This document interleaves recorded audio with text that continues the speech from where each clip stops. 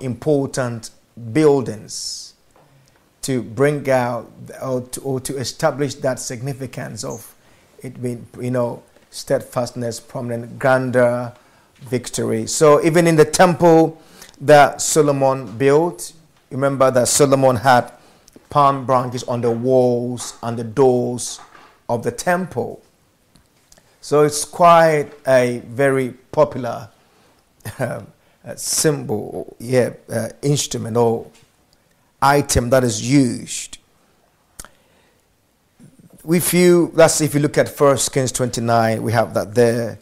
It was also a token of joy, symbol of joy and triumph. It was used very much. If you look at Leviticus 23 verse 40, we have that. And when kings went to war and they conquered, they came back, the people waving these palm branches, and the people rejoiced with them. Praise God. Even in the Grecian games, they use palm branches as well. Some of them, when they put a crown on them, they also put a palm in their hands, all to indicate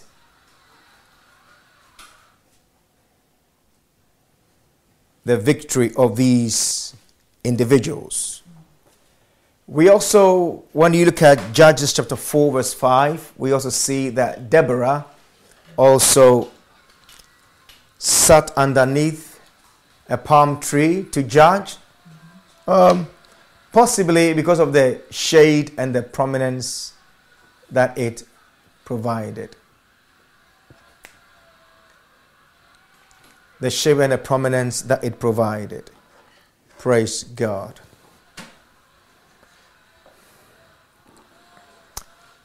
Hallelujah. Just 1 second. The battery is going to die in a second. Okay. And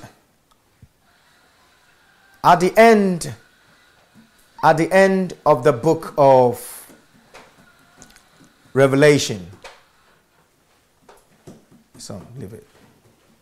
At the end of the book of Revelation, we also see palm branches being lifted by the people. And I'll read this one. Revelation 7 verse 9. It says, "After this I looked, and there before me was a great multitude that no one could count, from every nation, tribe, people, and language, standing before the throne and before the Lamb. They were wearing white robes and were holding palm branches in their hands." So here we see the use of palm branches both in society and by these people, and especially in Revelations, we are told that the nations are going to be there with their palm branches in their hands. Praise God. Hallelujah. So the question still stands. Why Palm Sunday? Why? And when Jesus was entering Jerusalem to demonstrate his passion in the following week, we saw that the people also lifted up palm branches. And so today I just want to try and answer that question, why Palm Sunday? And actually I've chosen Why Palm Sunday as my title for this message today, as a shorter version of the title, Why Jesus Entered Jerusalem on a Donkey and into the Temple. That is a longer title, but for a shorter one, I'm just choosing Why Palm Sunday, because what we mean by Palm Sunday, on this fateful day, Jesus rode on a donkey and into Jerusalem and went into the temple. Praise God. So it is this question that I intend to occupy myself in this short time that I have with you here. And I would say that we've already been introduced to one of the reasons why Jesus entered sat on a donkey and entered Jerusalem as we were going through the prayer time. And we thank God for that. Hallelujah. We give God the praise and we give God the honor. So I would say, why Palm Sunday? I would say Palm Sunday is necessary for us to celebrate and for us to acknowledge, because at least it offers us, or it provides us with the opportunity to do at least 4 things. Right? It provides us with the opportunity to do at least 4 things. And I have not done this before. I usually would take a passage of scripture and I will look at it, or I will look at Matthew alone, or Mark alone, or Luke alone, or John alone. But today I intend to look at all 4 Gospels in one sermon. I'm very ambitious, but all things are possible with God, isn't it? Praise God. So let's get on with it. So first and foremost, it provides, like I said, it provides us at least it provides us the opportunity to do at least 4 things. And the first of these 4 things is what I say here now. It provides us the opportunity to acknowledge and celebrate the new King and Lord. Praise God. It provides us the opportunity to acknowledge and to celebrate Jesus as the new King and Lord, or as King and Lord. Praise God. Now come with me to Matthew, please. Matthew. Matthew's account begins by this. It says, and when they drew nigh unto Jerusalem and were come to Bethphage unto the Mount of Olives, then sent Jesus two disciples, saying, go into the village against you, and straightway you shall find an ass tied and a colt with her, a donkey and its little one. Loose them and bring them unto me. And if any man say aught unto you, you shall say, the Lord has need of them, and straightway he will send them.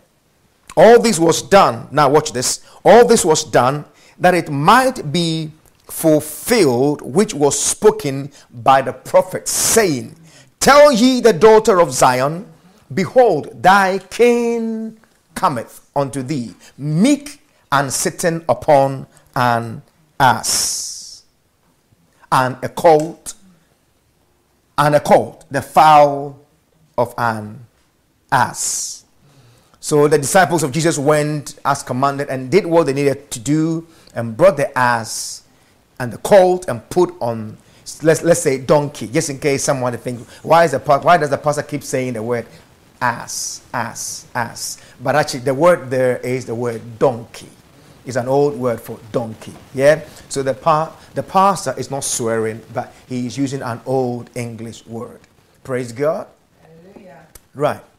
And verse 7, and brought the donkey and the colt and put on them their clothes and set him thereon. And a very great multitude spread their garments in the way. Others cut down branches from trees and straw them.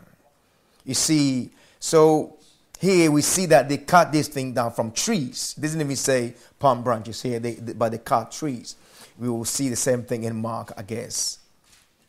And the multitude that went before and that followed cried, saying, Hosanna to the Son of David. Blessed is he that cometh in the name of the Lord. Hosanna in the highest. You know, the word Hosanna seemed to be running through the whole passage. And when he was coming to Jerusalem, all the city was moved, saying, who is this? And the multitude, you see, those who are following, the multitude said, this is Jesus. Now remember, it is towards the feast, right? So many people have come into the city. And this is the time Jesus chose to do this. So they were asking, who is this? And those who were coming with him and those who knew a little bit said, this is the prophet of Nazareth of Galilee. Interesting. To God be the glory. And then it carries on. He went into the temple, and we've read all that.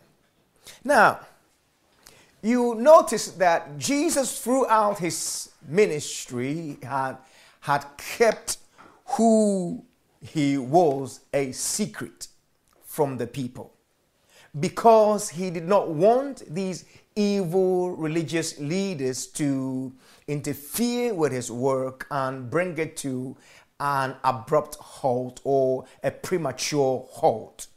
So he's kept. So that's the reason why he told many people, don't even say, I have healed you. Just go and enjoy it.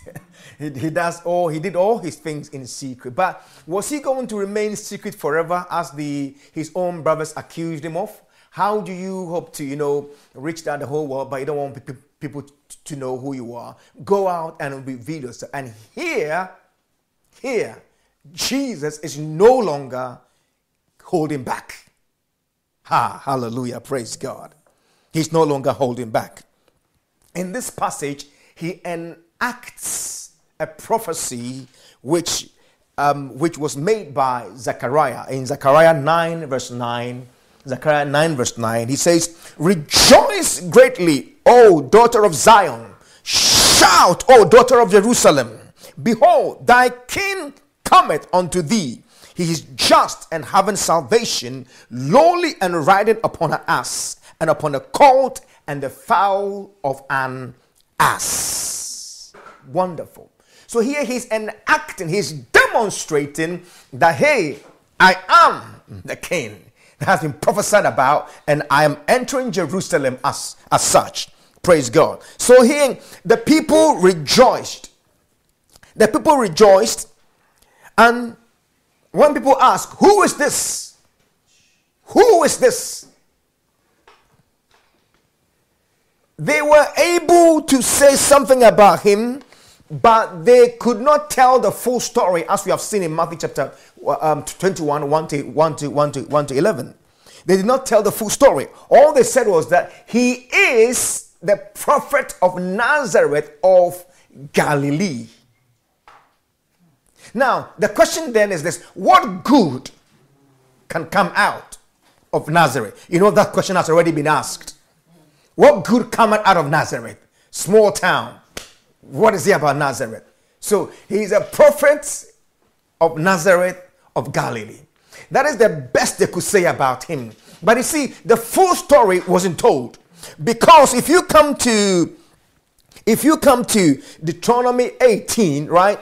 Deuteronomy 18 and the 15th verse to the 18th verse, you see Moses said something about Jesus. He spoke about him, which later on Peter also in the book of Acts makes reference to. Deuteronomy 18. Hallelujah.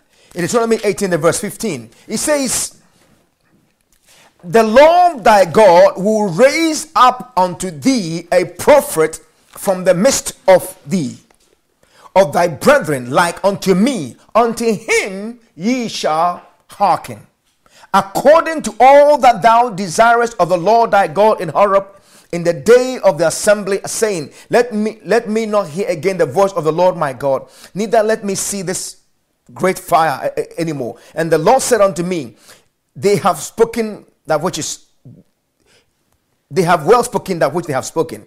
I will raise them up a prophet from among their brethren, like unto thee. And I will put my word in his mouth, and he shall speak unto them all that I shall command him." Hallelujah. And later on in Acts, when we come to the book of Acts, Peter, speaking to the people, said, "This is a prophet." That is talking about Christ Jesus. And said, "This is a prophet that Moses talked about. That God, a prophet like unto Moses. From Moses came the law, but grace and truth comes through Jesus Christ. He is a prophet like unto Moses. As Moses was on the mountain for 40 days, so was he in the wilderness for 40 days. He came like unto Moses. He is that prophet. He is that man. Okay, praise God. So if they said prophet, the whole story was not told. But the thing is that it wasn't just a prophet. Hallelujah. It wasn't just a prophet. And even though they celebrated him, right, they rejoiced about, they praised him. They praised him according to Psalm 118 verse 26. In Psalm 118 verse 26, the Bible says this: Blessed is he that cometh in the name of the Lord. We have blessed you out of the house of the Lord. But unfortunately, these people, as they were blessing Jesus, they overlooked verse 22 and verse 23 of Psalm 118, which say, hey, the stone which the builders rejected have become the chief cornerstone. They forgot about that and they jumped onto this. And if you look at Matthew 21 verse 42, Jesus reminds them of this. Yeah, Matthew 21 verse 42, Jesus Christ reminds them of what they forgot. It says, Did ye never read in the scriptures, the stone which the builders rejected, the same is become the head of the corner. This is the doing of the Lord, and it is marvelous in our sight.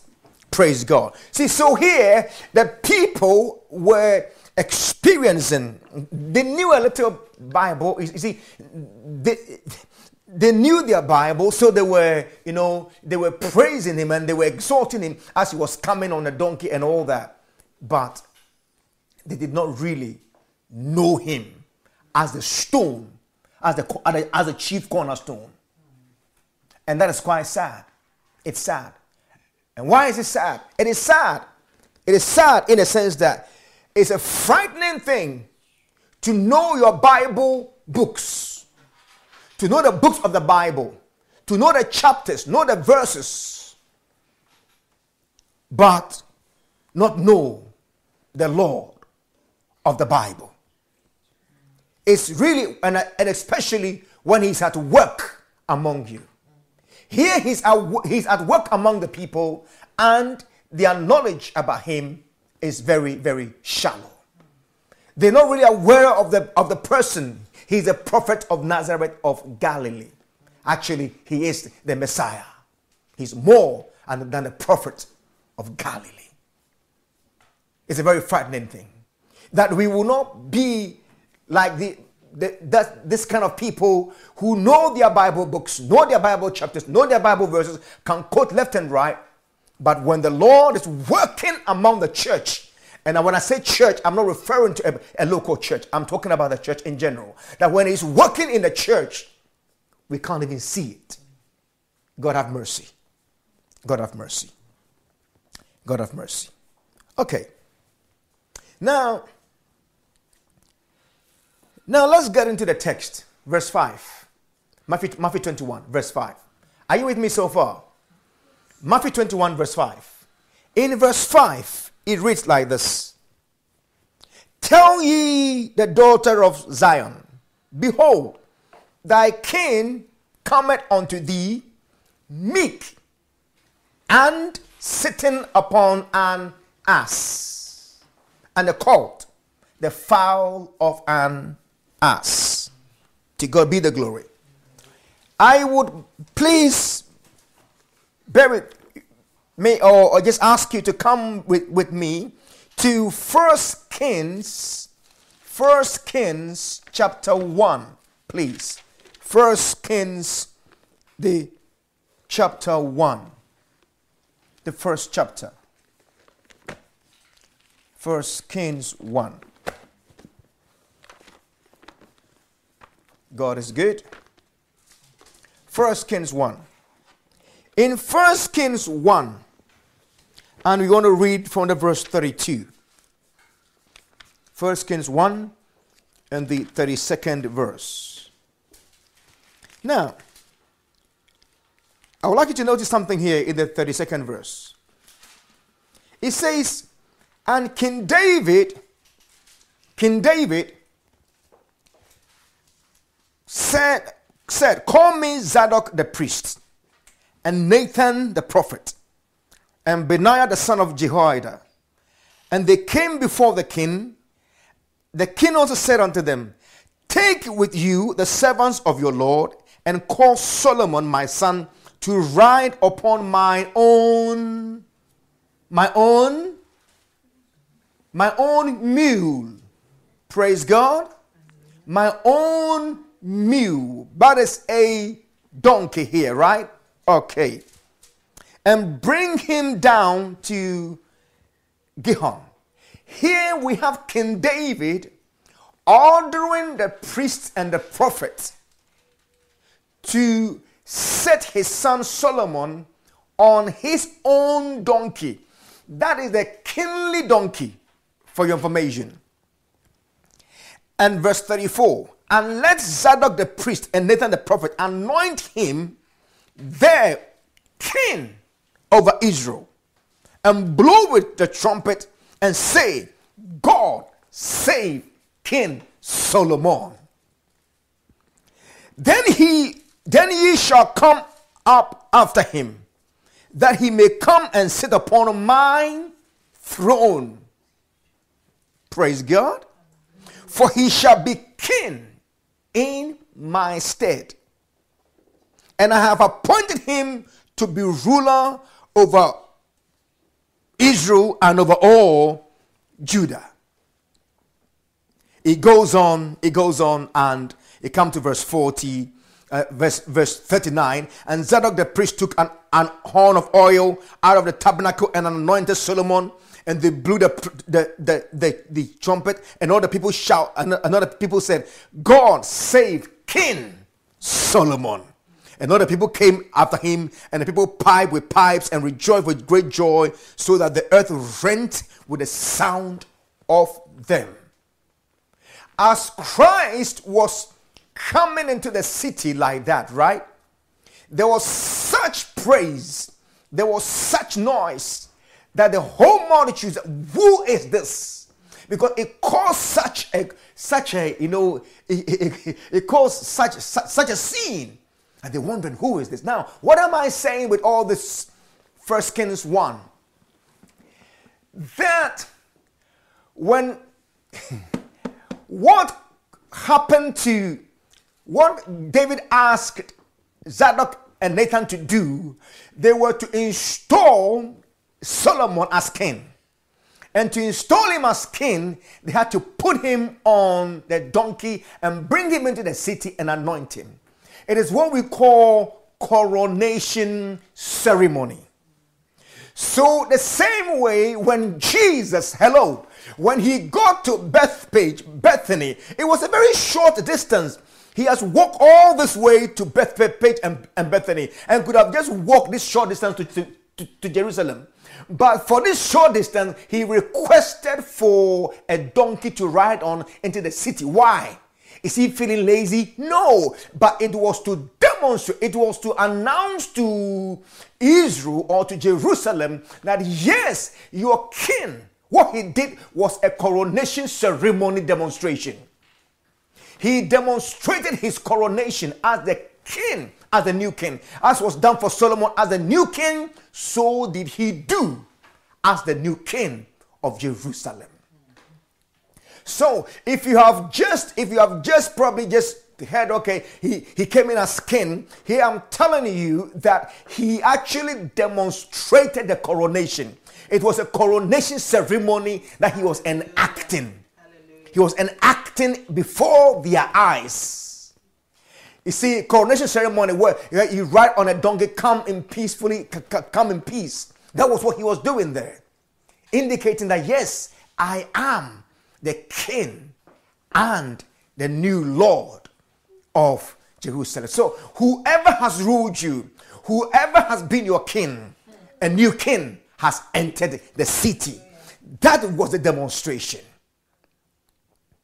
That was the demonstration. So as we celebrate this Palm Sunday, you see, if you just think it is all just about waving palm branches, then I want to say to you, it is more than palm branches. It is more than just, waving some palm before people's eyes, or decorating your church building or the inside with the palm branches. Let's do that, but as we are doing that, let's remember that it is an acknowledgement and a time to celebrate the new King and Lord. You see, so For you who have never been a Christian and you're hearing me today, it means that a new king, if you acknowledge and celebrate him, it means that you are welcoming and appreciating him as your new king, as your new Lord. And you know, like what we normally say, new king, new law. If it's a new king over your life, then whoever was the authority in your life, that voice is over. A new voice is coming. It is the voice of Christ Jesus as king over your life. And if you're already a Christian, this is just to remind you that Jesus is a king and Lord over your life. Amen. That it is from him you take your orders. That means society no longer tells you how to live your life. That means the one who tells you how to live your life, how your mood swings should be, is no other king than King Jesus. You see, so, as for me, I'm a moody person. Wow, a new king has come. You can no longer be a moody person. It's now time for joy. You know, to celebrate means to honor, to respect, to revere, to sing about. Hallelujah. So it is time to really to acknowledge, number one, and to celebrate the King and the Lord. That he is my Lord, he is my King. Celebrate him. Celebrate him. That means you recognize, you acknowledge means you recognize him and you are proud to be under his kingship. That is what it means. And you are mindful wherever you are to live your life in such a way that it honors him. And then the New Testament will put it like this. You see, live a life that is worthy of your vocation. That is worthy of our calling. That we are now under a new king. King Jesus. I've come to announce to you, you are under a new king. Amen. King. A king. And a king, when you're under a king, or when you are under a kingship, or when you are in a kingdom, I want to announce to you, it is not a democracy. Rule under kings is not democracy. Democracy means the people's rule. You see, King Saul was under the King of Kings and did not realize his place. God have mercy. He did not realize his position. When the king gave him command to go and, annihilate Amalek forever and ever, he came back and said, well, the people said they wanted something, so I did it for them. He didn't realize that, no, it is not a democracy. So what the people say is what goes. No, it is what the king says that what goes. So we are under a king, and we ought to acknowledge and to celebrate him. Hallelujah. Amen. Praise God. We are under a new king. We are under the King of Kings, under the Lord of Lords. He is mighty, he is great, and he is awesome. Praise God. He's my king. Is he your king? Yes. Because he is my king, and I love him. He is your king. Ask your neighbor, is he your king? Is he your king? Ask somebody. Yes. No, you can't pass this question. Ask someone, is he your king? Is he your king? No, you cannot pass this. You cannot be too busy not to ask this question. Ask someone, is he your king? Hello? Ask someone who you've not spoken to yet.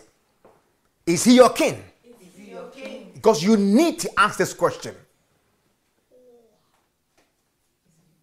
Because He does not come to Jerusalem to demonstrate this for it to just be glossed over. No. He wants it to be recognized. See, he's been quiet for a long time, but now he's no longer being quiet.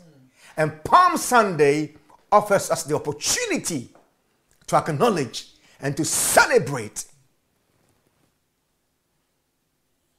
this King and Lord in our lives. Praise God. Secondly, what else does this Palm Sunday do? The second opportunity it gives us is this. It also gives us the opportunity to consider and examine our worship life. Hello? It gives us the opportunity to consider, number one, and to examine our worship life. Come with me now to Mark, please. Today we're running through all the Gospels. Hallelujah. Mark chapter 11, please. Mark 11. In Mark 11, we have just like Matthew, and verse 1. And when they came nigh to Jerusalem unto Bethpage and Bethany, at the Mount of Olives, he sends forth 2 disciples, and they go into the city, into the village over against them. And as soon as ye be entered, ye shall find a colt tied, whereon never man sat. Loose him and bring him. Okay, there was, praise God.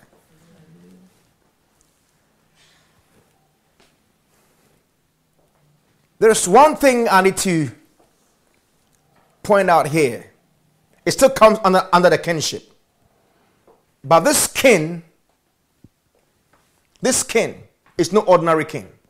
You see, before I touch on this worship and examine our worship life, let me just finish this one.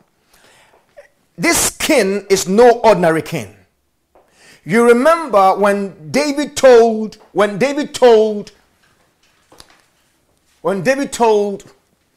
Zadok and Nathan to anoint Solomon as king, he ordered them to put Solomon on his mule or on his donkey. Now, watch that when it comes to Jesus, the command he gave is, when you go into this village next door, you will find a donkey and an ass tied. And the thing is this, a donkey that no one has ever sat upon before. Why that detail? Why that detail? To indicate that this donkey really has been set apart for this purpose. So no one has ever used this donkey before. I know when it comes to God, God is holy. What does holy means? Holy means that he is set apart. What does holy things mean? When we say something is a holy thing, it means that thing is being set apart. And it's only things that are set apart that are used for God. So him using a donkey that has never been set upon before is an indication that we are talking about someone who is other. Someone who is other. Someone who is different. Because he comes on a donkey that is set apart. So here we are not seeing just an ordinary king, but the God king. The king who is God himself. So your king is no other than God Almighty. Amen. So the one to whom you are giving allegiance and you are submitting everything to is the King of Kings and the Lord of Lords. Wonderful. Praise God. Then in Mark chapter 11, We see in Mark 11, he comes into the city. Verse 5, he finds the colt tied, and he said, verse 5, what do ye lose in the colt? And they said unto him, as Jesus had commanded them, and they let them go. And they brought the colt to Jesus and cast their garments on the ground. Hallelujah. Cast their garments. Hello, verse 7. Cast their garments on the ground. Cast their garments on him, and he sat upon him, and many spread their garments in the way. Verse 8. Many spread their garments in the way,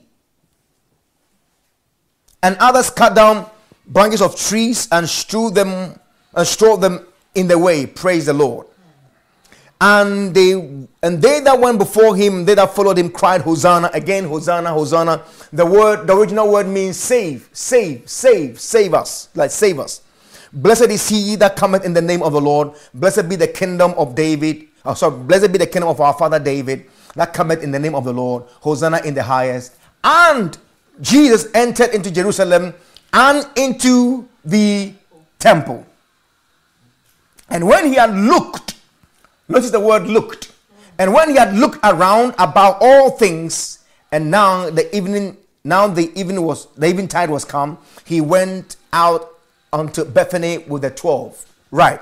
I'll just focus on a few things here. Now, notice that in Mark 11 verse 8, he says, others cast down their garments on the road. Now, what is significant about this?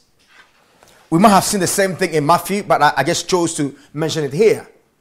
In Mark, can we turn with me please to, once again, 2 Kings 9? 2 Kings 9 and the verse 1. 2 Kings 9 and verse 1. Let's read a few scriptures.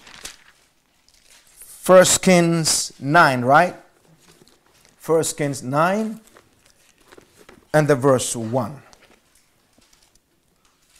Right. And Elisha the prophet called one of the children of the prophets and said unto him, gird up thy loins, praise the Lord, gird up thy loins and take this box of oil in thine hand and go to Ramoth Gilead. And when thou comest thither, look out there Jehu, the son of Jehoshaphat, the son of Nimshi, and go in and make him arise up from among his people, his brethren, and carry him to an inner chamber. That is, Elisha told this.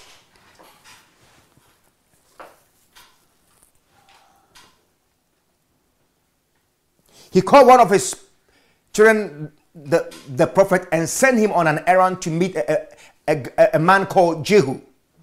And said, when you find him among his brethren, separate him from his brethren, take him to an inner chamber, right? Okay. Verse 3. Then take the box of oil and pour it on his head, and say, thus saith the Lord, I have anointed thee king over Israel. Then open the door and flee and tarry not. So the young man, even the young man, the prophet, went to Ramoth Gilead. And when he came, behold, the captains of the host were sitting. And he said, I have an errand to thee, O captain. And Jehu said, unto which of us all? And he said, to thee, O captain. And he arose and went into the house, and he poured the oil on his head, and said unto him, thus saith the Lord God of Israel, I have anointed thee king over the people of the Lord, even over Israel. And thou shalt smite the house of Ahab thy master, that I may revenge the blood of my servants the prophets, and the blood of all the servants of the Lord at the hand of Jezebel. Anyway, no comment on here. Let's keep going, because today is Palm Sunday. For the whole house of Ahab shall perish, and I will cut off from Ahab him that pisseth against the wall, and him that is shut up and left in Israel. And I will make the house of Ahab like the house of Jeroboam, the son of Nebat, and like the house of Baasha, the son of Ahijah. And the dog shall eat Jezebel in the portion of Jezreel, and there shall be none to bury her. And he opened the door and fled. This was Jehu's commission. Wow. The man who tumbled Jezebel's kingdom down. Wonderful. No one could stand Jezebel, but when God anointed him, he did that. Then Jehu came forth to the servants. All right, so the prophet goes away, and then Jehu comes back to the soldiers. Then Jehu came forth to the servants of his Lord, and one said unto him, "Is all well?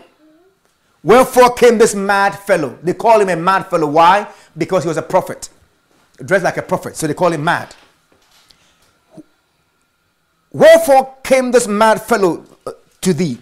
And he said, "Ye know the man and his communication." And they said, you see, so he was not ready to tell them. And they said, "It is false. Tell us." Because he was saying, "Oh, you know the man. He was just blabbing away. Just ignore him. And he said, No. This guy won't come here, call you into a secret chamber, and then just blab nonsense. No, what you are saying is not true. It is false. Tell us the truth. Tell us now." Verse 12. And he said, "Thus and thus saith he to me. Thus saith the Lord, I have anointed thee king over Israel." Now watch see what they did here in the verse 13. "Then they hasted and took every man his garment and put it under him on the top of the stairs, and blew with a trumpet, saying, Jehu is king." Hallelujah. Jehu is king. So what were they doing? What they were doing here was that they, praise God, they put their garments on the ground. So basically, the putting of garment on the ground for someone to walk on was like laying a red carpet. Hello? That is we don't see a lot in scripture, but what they did here was like setting up a red carpet for him. So praise God. So when Christ Jesus, when the people lay down, when the people lay down their garments on the ground, it was a similar thing they were doing. They were like laying down the red carpet. So here in this Palm Sunday, or this journey to this triumphant entry into Jerusalem, God is giving us all the indications, or Christ is demonstrating to us all the things that shows that he is coming in as the king. He's no longer hiding it. He's now declaring plainly who he is. So as king and Lord over Israel, should he, if you are come as king over Jerusalem, if you've come as king of the people of Israel, where should you go? I was expecting the palace, that he storms the palace, right? Boot out, the Romans from office, and take the sword and shout, "Hey, the sword of Jesus and the people," something like that. But Jesus, Mark tells us, come to Mark please. Mark tells us in the verse 11. Verse 11, Mark 11. As the people were shouting, "Hosanna, Hosanna, Hosanna," Jesus marches straight into the temple. And in the temple, what does he do? He looks around. What is he doing? Inspecting the temple, inspecting the sanctuary. He is inspecting the sanctuary. investigating what is going on in there. You see, he is Lord. His lordship does not emanate from the palace, but from the temple, from the sanctuary, from the inner chamber. That is where he is priest over the sanctuary. Hallelujah. He goes into the temple to take inventory. He goes into the sanctuary. The word inventory means to check things out. Check things out. He comes into the temple to check things out, to take inventory. What is happening here? What is happening here? What is happening here? What is happening here? You see, and today, you see, I've come to say this to you. What you see, your place of worship, your place of worship, your place of worship, your place of worship primarily is in you. You have got an inner sanctuary. You've got an inner sanctuary. And he comes there as Lord to inspect what is going on. So today I want to ask this question: that if he come, he has come. He's a Lord. He's a king and a priest of our sanctuary. Today he's taking inventory. What would he find in our hearts? What would he find in our sanctuary? Would he be pleased with what he sees in our sanctuary, both in our hearts and in our local churches? Would he find something pleasing? Would he be happy with what he sees? Oh, would he see people destroying other people? Would he see people leading people astray? Would he see wickedness? Would he see, uncaring attitude? Would he see lack of love? Would he see, like a difficult attitude? Would he see, I don't care what happens here, I'm minding my own business, and I'm caring for my own lifestyle? Or would he see things that cause his heart to be excited? If he's a king and Lord, then he's also priest over the sanctuary that we inhabit. He's a sanctuary over the heart, and he's a priest also over the sanctuary physical. Praise the Lord. Praise the Lord. Praise the Lord. If he is Lord, the question is, would he be pleased with what he sees? Would he find us giving attention to all things material? Or would he find us giving attention to things that are spiritual? Would he see only things material? Or would he see us growing? If he takes inventory right now, what would he see? Growing in the Lord? Growing in the spirit? Spiritual growth? Or he will see decadence, things falling apart? Is he going to see, the ways of the world taking over our minds? Is he going to see carnality? Is he going to see, we loving him more, growing in him, can't get enough of him, that kind of thing? Or would he see a lack of attention, a lack of attention to God? What would he see? What would he see? So we see that's the second opportunity that Palm Sunday offers us. The third opportunity that Palm Sunday offers us is this. The Palm Sunday also creates a living consciousness of time and purpose of the church in our hearts. It creates a living consciousness of time. Or another way to say it, another word for living is, it creates a continuous consciousness. That's what I mean by living.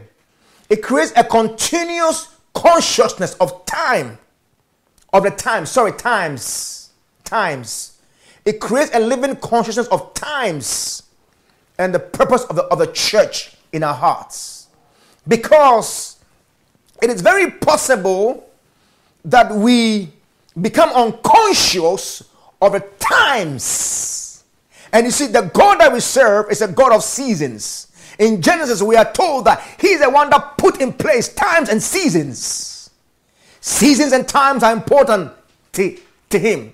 My Bible tells me that according to the time of life, Elijah gave a prophecy and it happens. And it happened. And according to the time of life again, Christ came. He was born in due time. Paul said, according to God's time, he said, I came into the faith. You have come into the faith not at any wrong time. You know, Mordecai told Esther, who knows if you've come into the kingdom at such a time as this. So times are very important to God.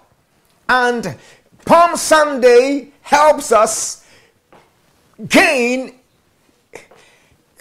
a living or a continuous consciousness of times and also the purpose of the church. What do I mean by that? Come with me to Luke 19. Luke 19. In Luke 19, what I will do is I will read certain verses. Luke 19. I will not go to the whole. Luke 19, and I will read a verse. I should be starting from verse 28, but I will skip that. And I will come to verse. To God be the glory. Hallelujah. Amen. I'll come with me to the verse. Ooh. Is it verse 40 he says it? Great. Verse 41. Hallelujah. Hallelujah. Okay, let's take it from the verse 39. It will give us a scope. Verse 39. And some of the Pharisees from among the multitude said unto him, Master, rebuke the disciples. Why? Because they did not like it. And then verse 40. And he said unto them, I tell you that if these should hold their peace, the stones will immediately cry out. Praise God. Now, verse 41. Our main emphasis here in Luke. Now, Luke says, only Luke records this. Luke, no wonder Luke stands out among the evangelists. He records certain things that are not recorded elsewhere. Luke 19 verse 41. And when he was come near he beheld the city. As when he came near Jerusalem, what did he do?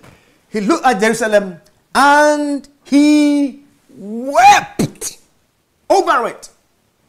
Jesus, in this triumphant entrance into Jerusalem, wept over the city before he got in. He wept over the city. He wept over the city. He wept.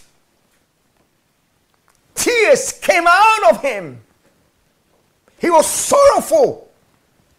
He wept. He wept over the people.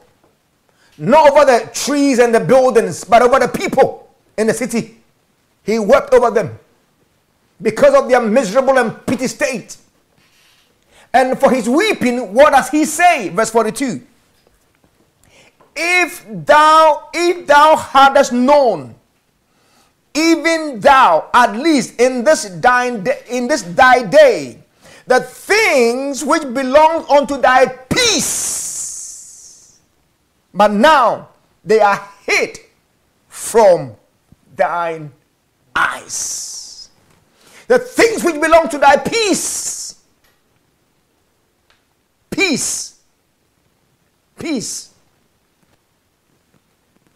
You see, you have peace when the authority that is connected with chaos and destruction is broken over your life. Then we say you have peace. There's an authority that rules over chaos and destruction in some aspects of our lives. Until that is broken, there's no peace. Peace comes when this authority connected with chaos and destruction is broken in any areas of your life. And he says, you know what? The things which belong to your peace, the destruction of the chaos and destructions in your life, but they are hid from your eyes. Why? For the day shall come upon thee, that thine enemy shall cast a trench about thee, and compass thee about, and keep thee in on every side, and shall lay thee even with the ground, and thy children within thee, and they shall not leave in thee one stone upon the other. Why? Why this? Why would enemies come in and do this to you? The enemies will lay thee to the ground, verse 44, and with your children within you, and they will not leave in thee one stone upon the other. Because what? Because thou knowest not the time of thy visitation. Thy king is coming amongst you, but you have no clue. I've been working amongst you, but you have no clue. You are still blind. Still blind. So Palm Sunday offers us the opportunity. It creates in us that living consciousness of the times, that we become people who are mindful of the times. Mindful of the times. Oh, God have mercy. Hallelujah. You remember in Matthew 16. In Matthew 16, 1-3, where the Pharisees were asking Jesus, show us a sign. And then he said unto them, in Matthew 16, verse 1-3, he said, the Pharisees also and the Sadducees came and tempting him, desired him that he would show them a sign from heaven. He answered and said unto them, when it is evening, you say it will be fair weather, for the sky is red. And in the morning it will be foul weather.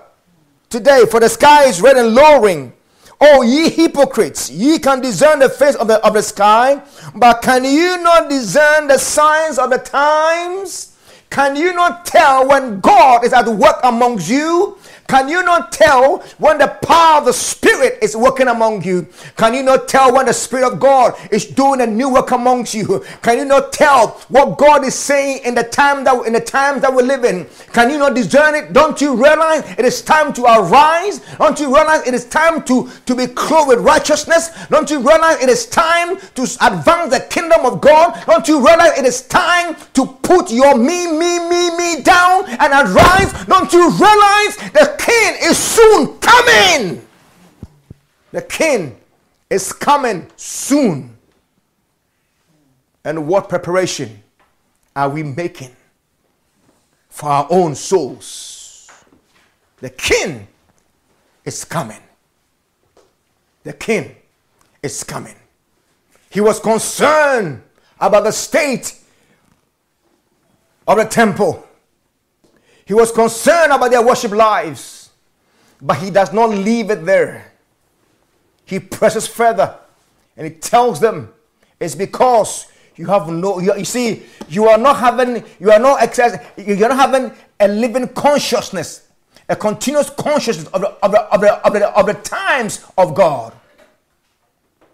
You seem to be living in some old era. You are not recognizing what I'm doing right now. Things are changing. It's time to rise up on your feet.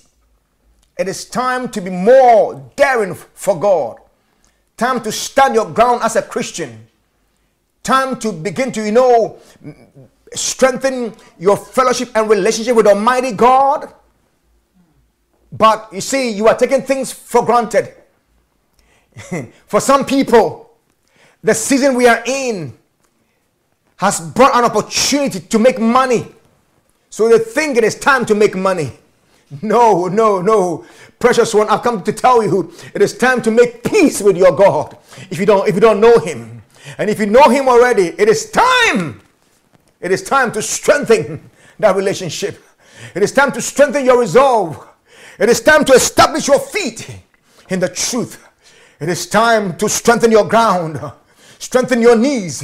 If your hands are up praying, it is time to strengthen those hands like Moses. Lift them up. Oh, hallelujah. Saying, God, arise. Let your enemies be scattered. It is not time to say, whoa, the world is gone bonkers, so let's just forget it and live anyhow. No. It is time to wake up. It is time to say, hey, The coming of the Lord God Almighty is near. The coming of the King of Kings is near. It is near. That time is near. It is nearer than I believed. And I live each day expecting that he will come tonight. He will come this morning. He will come anytime. I will occupy till he comes, but I also live in expectation of his coming, leaving nothing to chance. And then what else? Consciousness, and living consciousness of the times, and something else. And what did we say? The purpose of the church. The purpose of the church. See what he does here in Luke 19. See what he does here. And then in verse 45, and he went into the temple, just like in all the other gospels. He goes into the temple. And when he goes in, he cast out those that sold therein, and them that bought. And what did he say?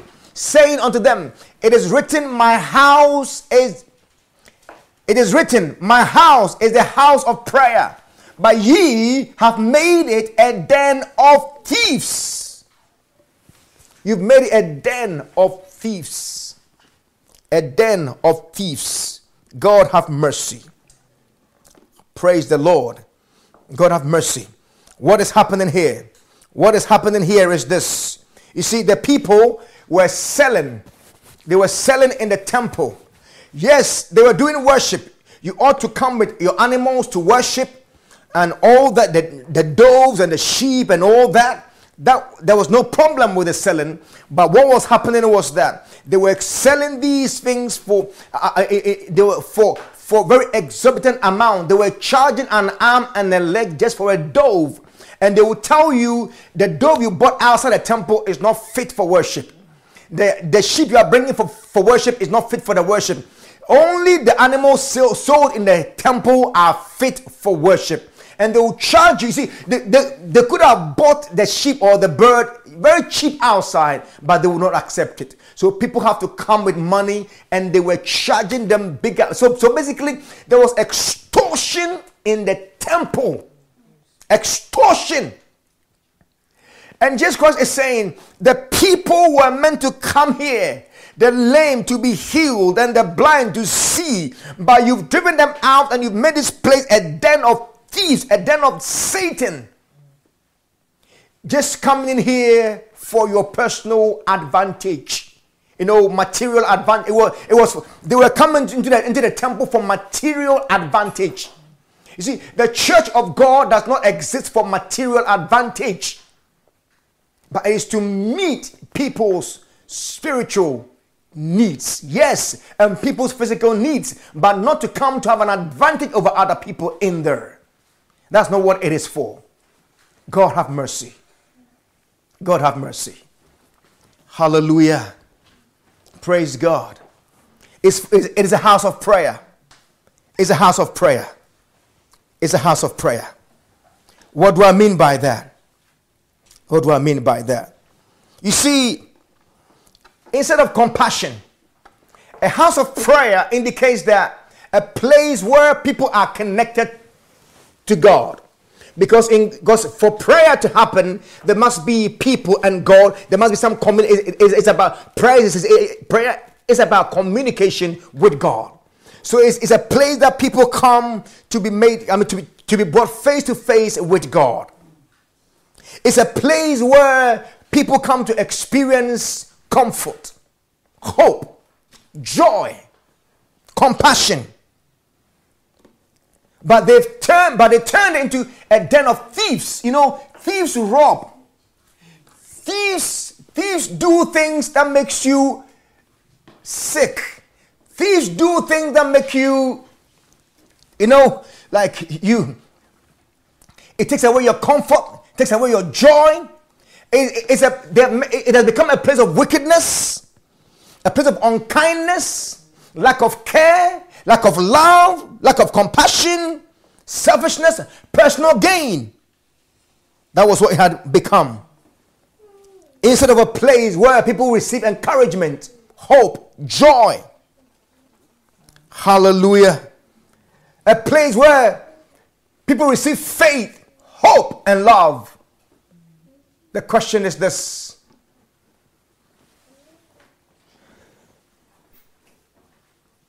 What purpose are we pursuing? God have mercy. God have mercy. Hallelujah. Hallelujah. You see, on the one side, these religious leaders were not very happy. Hello? Why were they not happy? They were the reigning champions. They were the ones wielding power. They had the religious authority. The people were under them. And right now, Christ has come. And because since he came, the people have drawn onto them. Now, look at the verse. Look at the verse. Look at the verse 39. The verse 39. He says, and some of the Pharisees among the people said unto him, Master, rebuke thy disciples. Why? They were not happy what was being said. They didn't like it. Why should they be saying such things? It's not nice. Let them stop it. It's not good. It's not good. Let them stop it. God have mercy. Yes, Christ said, if they keep quiet, the stones will begin to praise me. Hallelujah. And I just want to quickly bring you to something before I end here. Come to John 12, verse 19. The Pharisees therefore said among themselves, perceive ye how ye prevail nothing. Behold, the world is gone after him. That was their hope. That was what was really eating them up. The world has gone after Jesus and not them. Yeah. They were the ones who were the reigning champions. But now in John 12, verse 19, we see the disciples were the Pharisees, they were very, very sad. Because the whole world is gone after Jesus.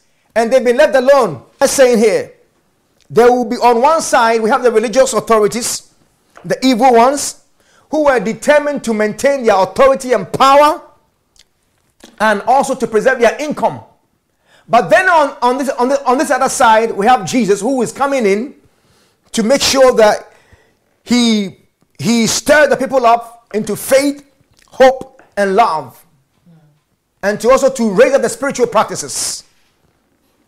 Now the thing is this. This is what was happening in this ancient Palestine at this time. But let's not stay in ancient Palestine. Let's come to the 21st century. This desire for power, for authority, for rule, for financial gain and all that, it runs side by side the desire to grow in faith, love, and hope in the same soul. But the question is, which one would you allow to reign? Which one would you allow to gain the control? The answer is obvious. It has to be faith, love, and hope. And the practices of these spiritual, like prayer and meditation.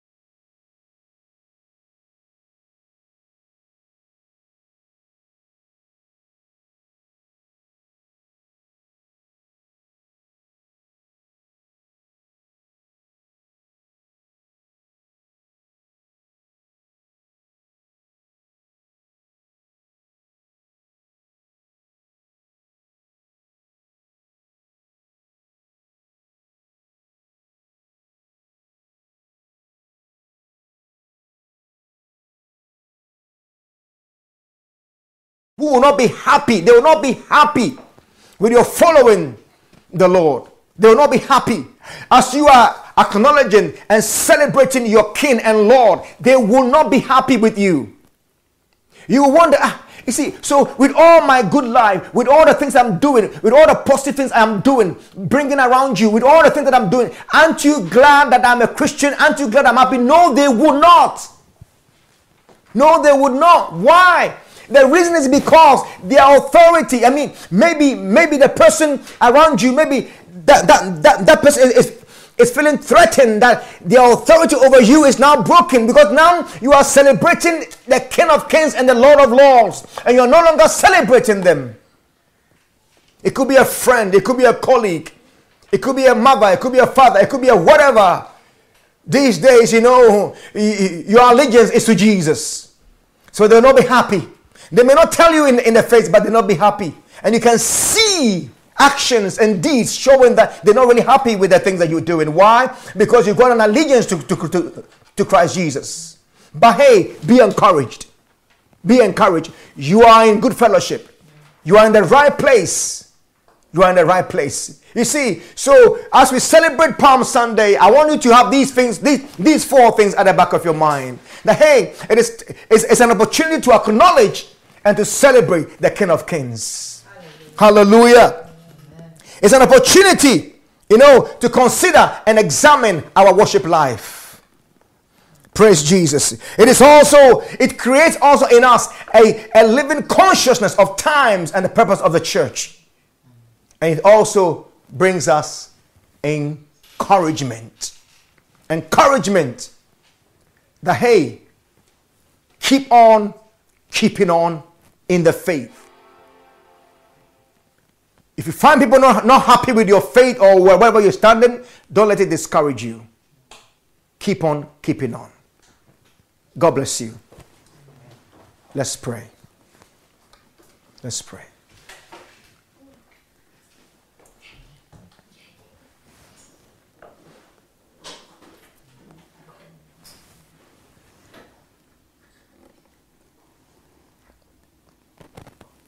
Blessed be the name of the Lord.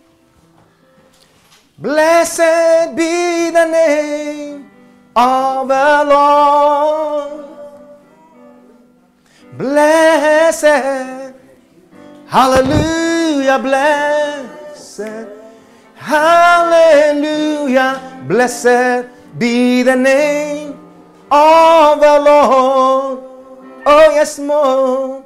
Blessed be the name of the Lord. Blessed be the name of the Lord. Oh yes. Blessed. Hallelujah. Blessed. Hallelujah. Blessed be the name of the Lord. Oh yeah. Blessed. Hallelujah. Blessed. Hallelujah. Blessed be the name of the Lord. Father, I pray, may the word of the Lord make you stronger. Make you acknowledge and celebrate the King. Cause you to become, to consider and to examine the sanctuary of your heart as you go along. Make sure that, nothing, like Paul said, we should examine ourselves. That you let nothing, maybe some things try to slip in, you kick them out. Some old habits want to come back. You want to kick those habits out. And you also want to have make sure that you are walking in the living consciousness of times. You are becoming aware of the time that we live in and the purpose of the church. You are maintaining as it ought to be maintained. And hey, precious one, today be encouraged that you may not know all things. You may not have all things. You may not have all the understanding for what you need to do. But when you need it, it will come. He will provide it. And those that are around that are probably against what you're doing, against your walk in the Lord, fear not, be encouraged. They will always be there. But the Lord God Almighty will see you through. Amen. Father, we thank you. May the word of God bring you peace. May this truth of God bring you rest in your soul.